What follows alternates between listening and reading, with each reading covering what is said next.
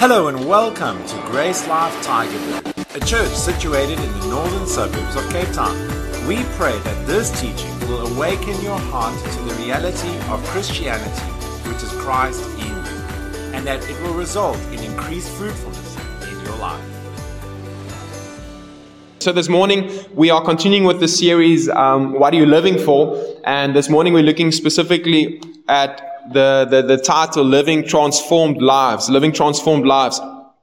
And as we were just worshiping, I was already speaking in line of and on kind of getting ready for. So I was already thinking in line of the message this morning.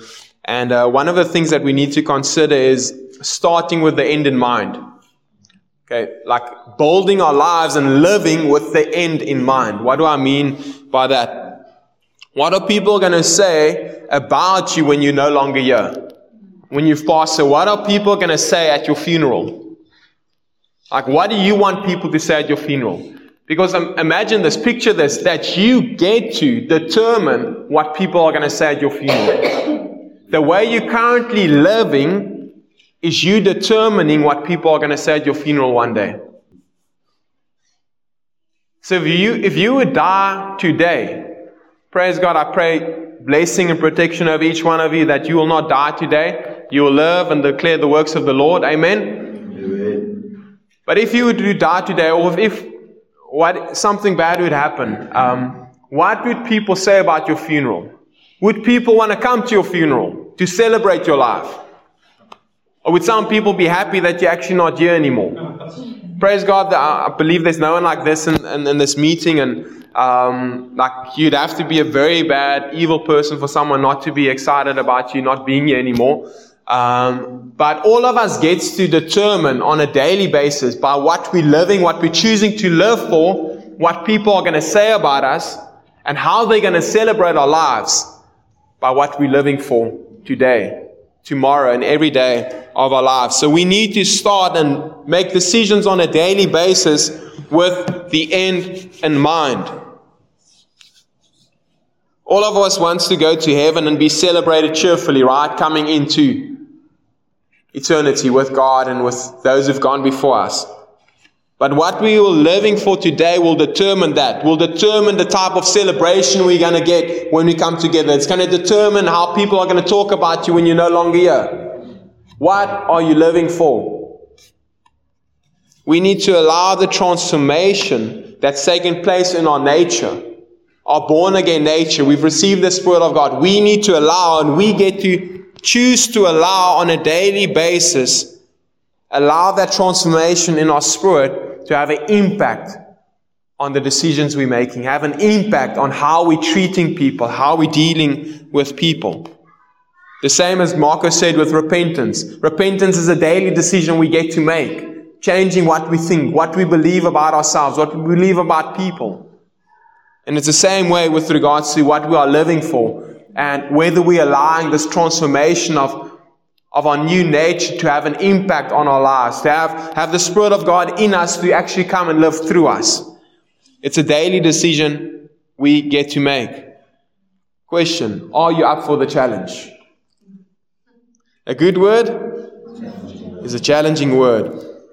I'm up for the challenge because I'm allowing myself to be challenged through the word and in the preparation. So I need to often say this because somehow we kind of fall into this mindset that, man, the guy up front is doing everything perfectly, and this word that he's bringing, like he's obviously living up to it 100%, 24/7. You can ask his wife, like he's just the saint of saints. No, I'm still being challenged with the word. I'm still growing into the things that I even minister to you guys on Sundays. We need to always remember that just because people are stepping into specific functions within the body of Christ, whether it's pastor or even life group leader, all of those things, it's not, the requirement isn't perfection. The requirement has never been perfection. Have you looked at your Bible? Perfection was never the requirement. Abraham, Moses, David, all of those guys had some flaws. So the requirement has never been perfection. So stop trying to be perfect before you allow God to use you. That's just a word for someone. Stop trying to be perfect before you allow God to use you. Stop putting this perfection kind of mindset. When I get there, then I'll start ministering the love of Jesus to people. I'm going to just kind of let you off of the hook. You're never going to get there. You're never going to get to perfect. You'll get to perfect when Jesus has returned and given you a new mind and a new body. But until then, you're stuck with your mind, so to speak. But praise God, we can, as Paul said in Romans 12 verse 2, we can renew our minds. Each one of you is responsible for what you are thinking. I can't take responsibility for what you're currently thinking. You might be thinking about lunch. I cannot change that for you. If you're hungry right now and you want to think about lunch, then go for it. But you're going to miss something that God has got for you right here, right now. Amen? So are you up for the challenge? For anything to grow, it needs to be challenged. Right? It needs to go through certain processes. If we want to grow up and mature into the men and women God created us to be, we're going to need to accept the challenges we see in the Word. We need to acknowledge that for growth to take place, we need to accept and embrace change. Because anything that grows is taking change, right? If you are getting bigger, more muscular, it means that change is taking place. Growth is taking place. So we need to consider that if I want to grow, if I want to mature, if I want to be the man or the woman that God has created me to be, then the way that my life is currently looking, something's going to have to change. For growth to take place, change is going to have to take place. We're going to need to say like, Lord, I'm up for this challenge. This is a difficult word. My life is, it's shouting south-centered. None of you here this morning, obviously, just the people we invited who didn't come, and those people who are on our hit list, and so we need to look at how's my life currently looking, and what do I need to be challenged in so that I can actually grow and mature into the things that God has got for me and put inside of me. Is the life I'm currently living adding value to people's lives here on earth and eternity? Consider that. Is the life you're currently living adding value to people's lives and their eternity? You can be a nice person and kind of buy someone a gift every now and then, but are you sharing Jesus with them? Because a nice gift isn't going to impact their eternity. Giving food to people isn't impacting people's eternities, it's impacting their here and now. And there's a place and a time to impact people's here and now. To give someone a meal so that their carnal circumstances can change, so that they can be open to hear what you have to say. Right? You guys get what I mean? We need to steward and use those natural ministry opportunities to create and open up doors for us to minister to people's spiritual conditions. We need to be wise about how we minister to people's carnal needs. But is the way that you are currently living your life impacting and adding value to people's eternities? What changes do I need to make in order to get my life from where it currently is to where I want it to be? Because imagine this. Imagine the things you want people to say about you when you're no longer here. Imagine that. If you die today, is that the things that people would want to say about you? What you want to be remembered for? If not, you get to change your decisions today. You get to change your life today, what you're living for. In order that you can set yourself up for that day where people talk about you, will celebrate your life, will express thankfulness towards your life for how you blessed them, how you impacted them, how you added value to them. Man, that's exciting. Imagine that all of us start living with the end in mind. How people are going to celebrate our lives. All of us will start living very different lives today, right? Let's look at the example of Jesus, and we shared this passage of Scripture and the invitation to give as well. Philippians chapter 2 verse 4 to 6 this time, so we'll go one verse further from the Passion again. It says, abandon every display of selfishness. Possess a greater concern for what matters to others instead of your own interests. And consider the example that Jesus, the Anointed One, has set before us. Let His mindset become your motivation. He existed in the form of God, yet He gave no thought to seizing equality with God as His supreme prize.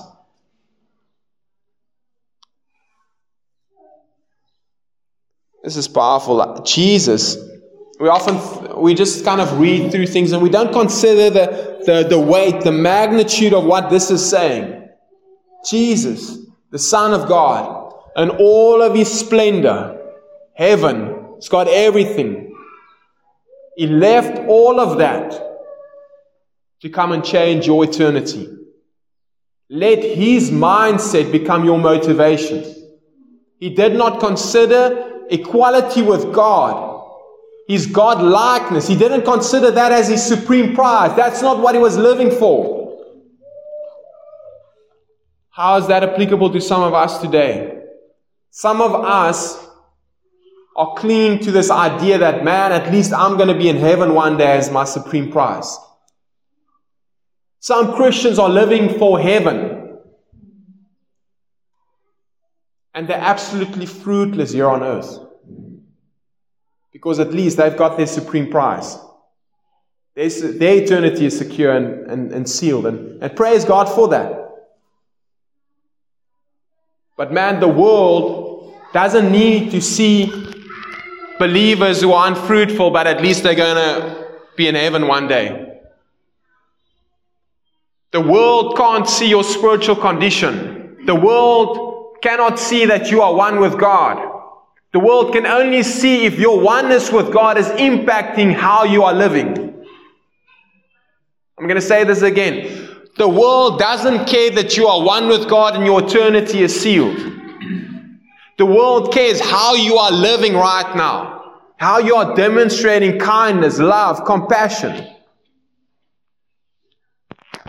Jesus didn't just talk a big talk. He walked it out, literally, to the cross. Lay down His life. And so because He did it, because He set that example for us, we can too live up to that example. Because He's living inside of us. And guess what? He wants to do this through you. But He's not going to force us. Hebrews 12, also one of my favorite passages of Scripture, linking on the same picture of Jesus and what His focus was, what His mindset was. And I pray that as we're looking at these challenging passages of Scripture and we're considering if we're allowing this transformation to impact our lives, impacting our decision making, I'm praying and I'm trusting that you'll become irritated at living self-centered lives. I pray that you'll become irritated at making self-centered decisions. Because God's Spirit in you is not a self-centered spirit. It's selfless. And it wants to come out of you. His Spirit in you wants to demonstrate love and compassion to the people around you. Even if it costs you something. I'm going to say that even if it costs you something. Being kind to people is going to cost you something. People want to take advantage of you. Stepping into a place of more influence, it's going to cost you something. It's sacrifice. But what are you living for? Are you living to please yourself? Then guess what? You're going to have a mediocre funeral. But if you're living for other people and you're living for eternity, you're going to have a glorious funeral where people will celebrate you. I've been to funerals where people are celebrated. And it is awesome. The gospel is shared, and we people that come there and they celebrate the life of the person and how they've been impacting people around them. How people are sharing about how that person shared Jesus with them, and they are so thankful for that. You get to determine right now what you are living for and whether you're going to live for the end in mind. What type of funeral do you want to have? Hebrews 12 verse 1 to 2. Wherefore, seeing we also are compassed about with so great a cloud of witnesses, let us lay aside every weight and the sin which does so easily beset us, and let us run with patience, say patience, the race that is set before us, looking unto Jesus, the author and finisher of our faith, who for the joy that was set before him endured the cross, despising the shame, and is set down at the right hand of the throne of God. Now firstly, this word patience here, that the writer of Hebrews is encouraging us to run with patience the race that has been set before you. This word patience is talking about a continuing in endurance. It's a not giving up. Like it's not just patience. It's like, okay, I'm going to be patient. It's talking about endurance. It's talking about persistence. It's talking about having a no-die attitude in something. And what is that? Running the race that has been set before you. Now guess what? You might be thinking you're running the race that has been set before you. But if the race that you are running isn't one that is impacting people's eternities, you're wasting your time. And you're running a futile race. Now I know it's a challenging word. But a good word is a challenging word. And we're not coming together on Sundays to feel good about ourselves and to have a holy huddle and walk out of here and say, like, praise God, like we're going to be in heaven one day. And no, we want to bring heaven to earth. And the only way that heaven is coming to earth is if you allowing yourself to be challenged with the word and the instructions we see and the examples we see through the word. Looking unto Jesus. Again, this is the key. Looking unto Jesus. Looking unto Jesus, the author and the perfecter of our faith, who for the joy that was set before him. What was set before him? The joy. There was something set before him. He had a specific focus. He had a specific mindset. What was his mindset? We saw this in Philippians. His mindset and the joy that was set before him was eternity. Your eternity, my eternity. That is the only true joy that is going to enable us to endure and run this race with patience. If we're living for people's eternities. That doesn't excite some of you, I know. But that's fine. I'm not here to excite you. I'm here to be challenged, and I'm here to challenge you. To equip you, to establish you in who God created you to be. Men and women, not here to play church and to have fun and kind of only do it when it's fun. We've sold Christianity, and we've unfortunately seen examples of Christianity that is labeled as, and it's packaged in like, let's just have fun. Let's embrace. At least we're going to heaven one day, and let's embrace that Jesus came to fix all of our problems, and let's sit around a campfire and sing Kumbaya. And man, that is mediocre. That's not what Jesus died for. He died for lives to be transformed. And I want to live a transformed life. I want you to live a transformed life. Because that is what's going to bring heaven to earth. That is what the world needs. That is what's going to change our nation. Better leadership isn't going to change our nation. If it's godly leadership, yes. But people need to awake to the reality of Christ in them and what we've been created for, because that will change our nation. He endured the cross, despising the shame. Let's look at this word despising quickly for a moment. So he did something. He set a joy before him. Our eternities, your eternity, my eternity. That was the joy that was set before him. He endured the cross, but he did something else. Despising the shame that came with all of this. You're gonna go through opportunities and circumstances where there's going to be shame, where there's going to be trials and tribulation. Not shame in the sense of you've sinned now and it's shameful. It's shame that people want to bring over your life. Challenges. What did he do with the shame? What did he do with this anguish that he was experiencing? He despised it. The Greek word here for despise is kataphronio, and it means to think against, to disesteem. The English word for esteem is to value. So he devalued something. He disesteemed something. You don't just disesteem something by waking up and disesteeming it. It comes with purpose and intentionality.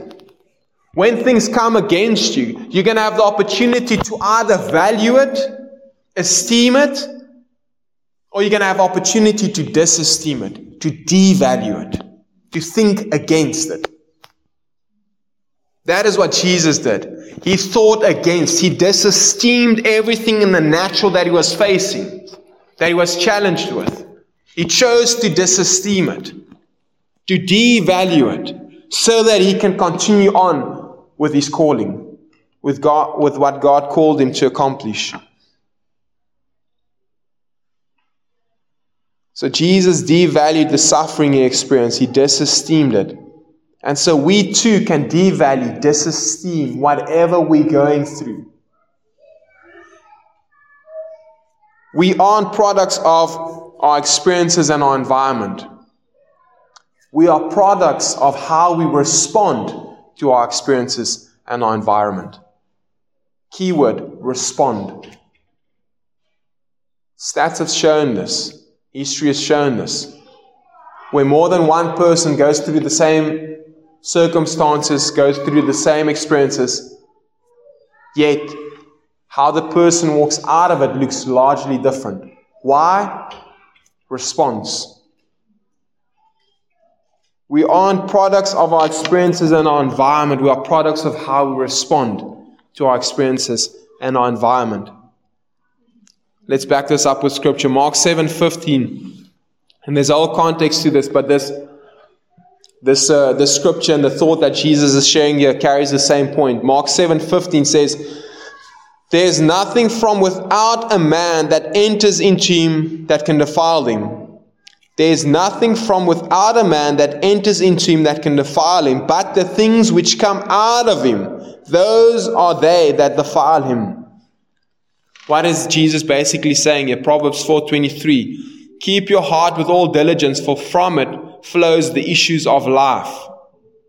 So it's not about what is happening on the outside as much as what is happening on the inside. How do you respond to what is happening to you? What is coming at you? How people are treating you? We need to guard our hearts. Because if we guard our hearts, we are guarding the way that our life is going to go. Because out of the heart flows all issues of life.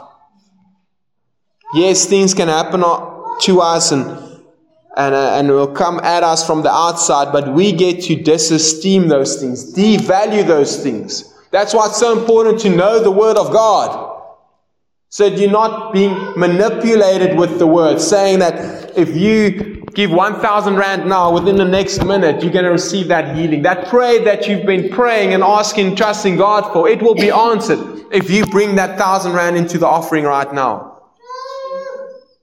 We're not used to this. We're not used to that type of deception. But it's all throughout the body of Christ. And guess what? That's very blatant.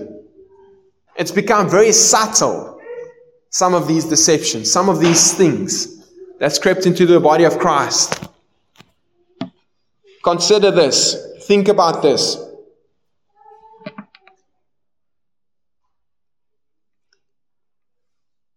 If a message or a word or a message that I'm receiving from a ministry or a specific teacher in any given setting, if the message is more about what I can get from this, how this is going to bless me, you have to ask yourself the question, is this truly in line with the Word of God? Because very little of what we see in the life of Jesus, the example He set, and those apostles who's gone before us, who's laid down their lives for us, very little of what they gave us, the instruction, the teaching was about, what can I get from this? How's this going to bless me?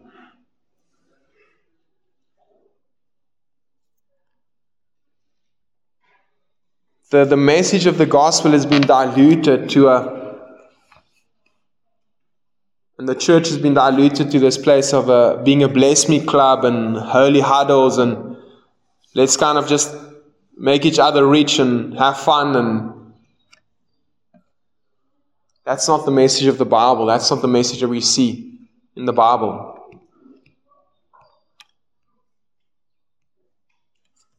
Living transformed lives starts with our minds, our hearts. It's a matter of belief, like we looked at last week. Repentance is a matter of belief. And so living transformed lives is starting with our hearts, considering what we're thinking. So we have to ask this question, what is my predominating thoughts on a daily basis? How much are you thinking in line with eternity on a daily basis?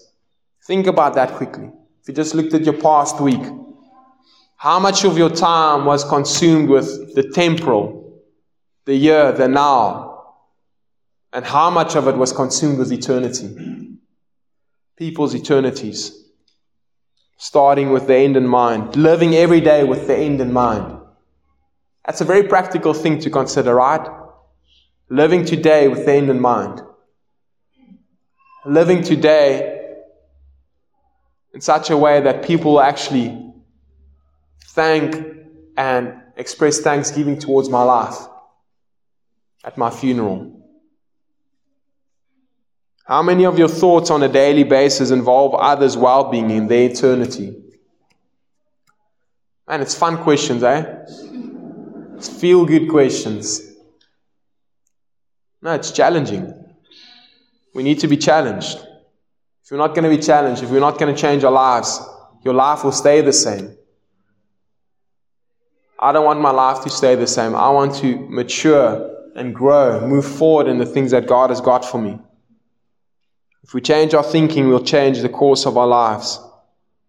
Let's look at a closing with this passage of Scripture from John chapter 8. Also one of my favorite passages of Scripture. I haven't gone to it in a while, or looked at it in a while, and really felt that this is applicable for us this morning. A woman who encountered radical transformation. And so there's a lot of challenge that we're looking at this morning, and like looking at the life of Jesus, the life that He lived, and considering how we're living our lives, and practically speaking, looking at the fact that we get to disesteem, we get to devalue the challenges and the difficulty coming our way, persecution coming our way as Jesus did, and by doing so we can continue running our race. So all of that is super practical, but just here quickly we're going to just look at further again the magnitude and a valuable key to continue on living these lives of transformation, so to speak. So John chapter 8, we're going to jump in here from verse 3 and we'll read to verse 11 from the Passion Translation. And consider and just highlight just some things that stand out for you even, because I'll be sharing some things that God put on my heart for us, and Holy Spirit might want to put some other things on your heart and reveal some other truth to you. So be ready to receive that, and then just put it down and make some notes so that you can continue meditating on them. So John chapter 8, verse 3 to 11 says this: Then in the middle of his teaching, Jesus teaching, and it says the religious scholars and the Pharisees broke through the crowd and brought a woman who had been caught in the act of committing adultery, and made her stand in the middle of everyone. Then they said to Jesus, "Teacher, we caught this woman in the very act of adultery. Doesn't Moses' law command us to stone to death a woman like this? Tell us, what do you say we should do with her?"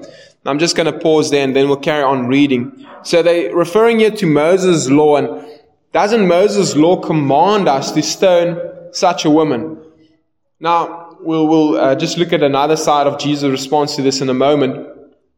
But it's very important. We've been looking at this like week in and week out. What are you more familiar with? Do you understand the purpose of the law? Because if you don't understand the purpose of the law, you will be like these religious people, coming with accusations. But this is what we should do. This is what the law of Moses says. We need to rightly divide the word of truth, because if we don't rightly divide the word of truth, we're going to mess things up. We're going to hurt people. We'll be unfruitful in our ministries. So we need to understand what is the purpose of the law. And the purpose of the law was not how they applied it in this situation. I'll talk a little bit about that in a moment. Verse 6, they were only testing Jesus. So firstly also they came with a complete off motivation. They were only testing Jesus. So they weren't really concerned about the law and what was right and wrong. They wanted to test Jesus. They wanted to put him into a corner. They were testing Jesus because they hoped to trap him with his own words and accuse him of breaking the law of Moses. But Jesus didn't answer them. Instead, he simply bent down and wrote in the dust with his finger. There's a word for someone. Jesus didn't answer them. Oftentimes we are super tempted, right? Super tempted to just give them the answer. Like, fall for that bait. Don't do it. You don't have to answer. Jesus didn't answer them. So indirectly, what did Jesus do? He ignored the people. Imagine that. That's not very kind, Jesus. If it's needed, then do it.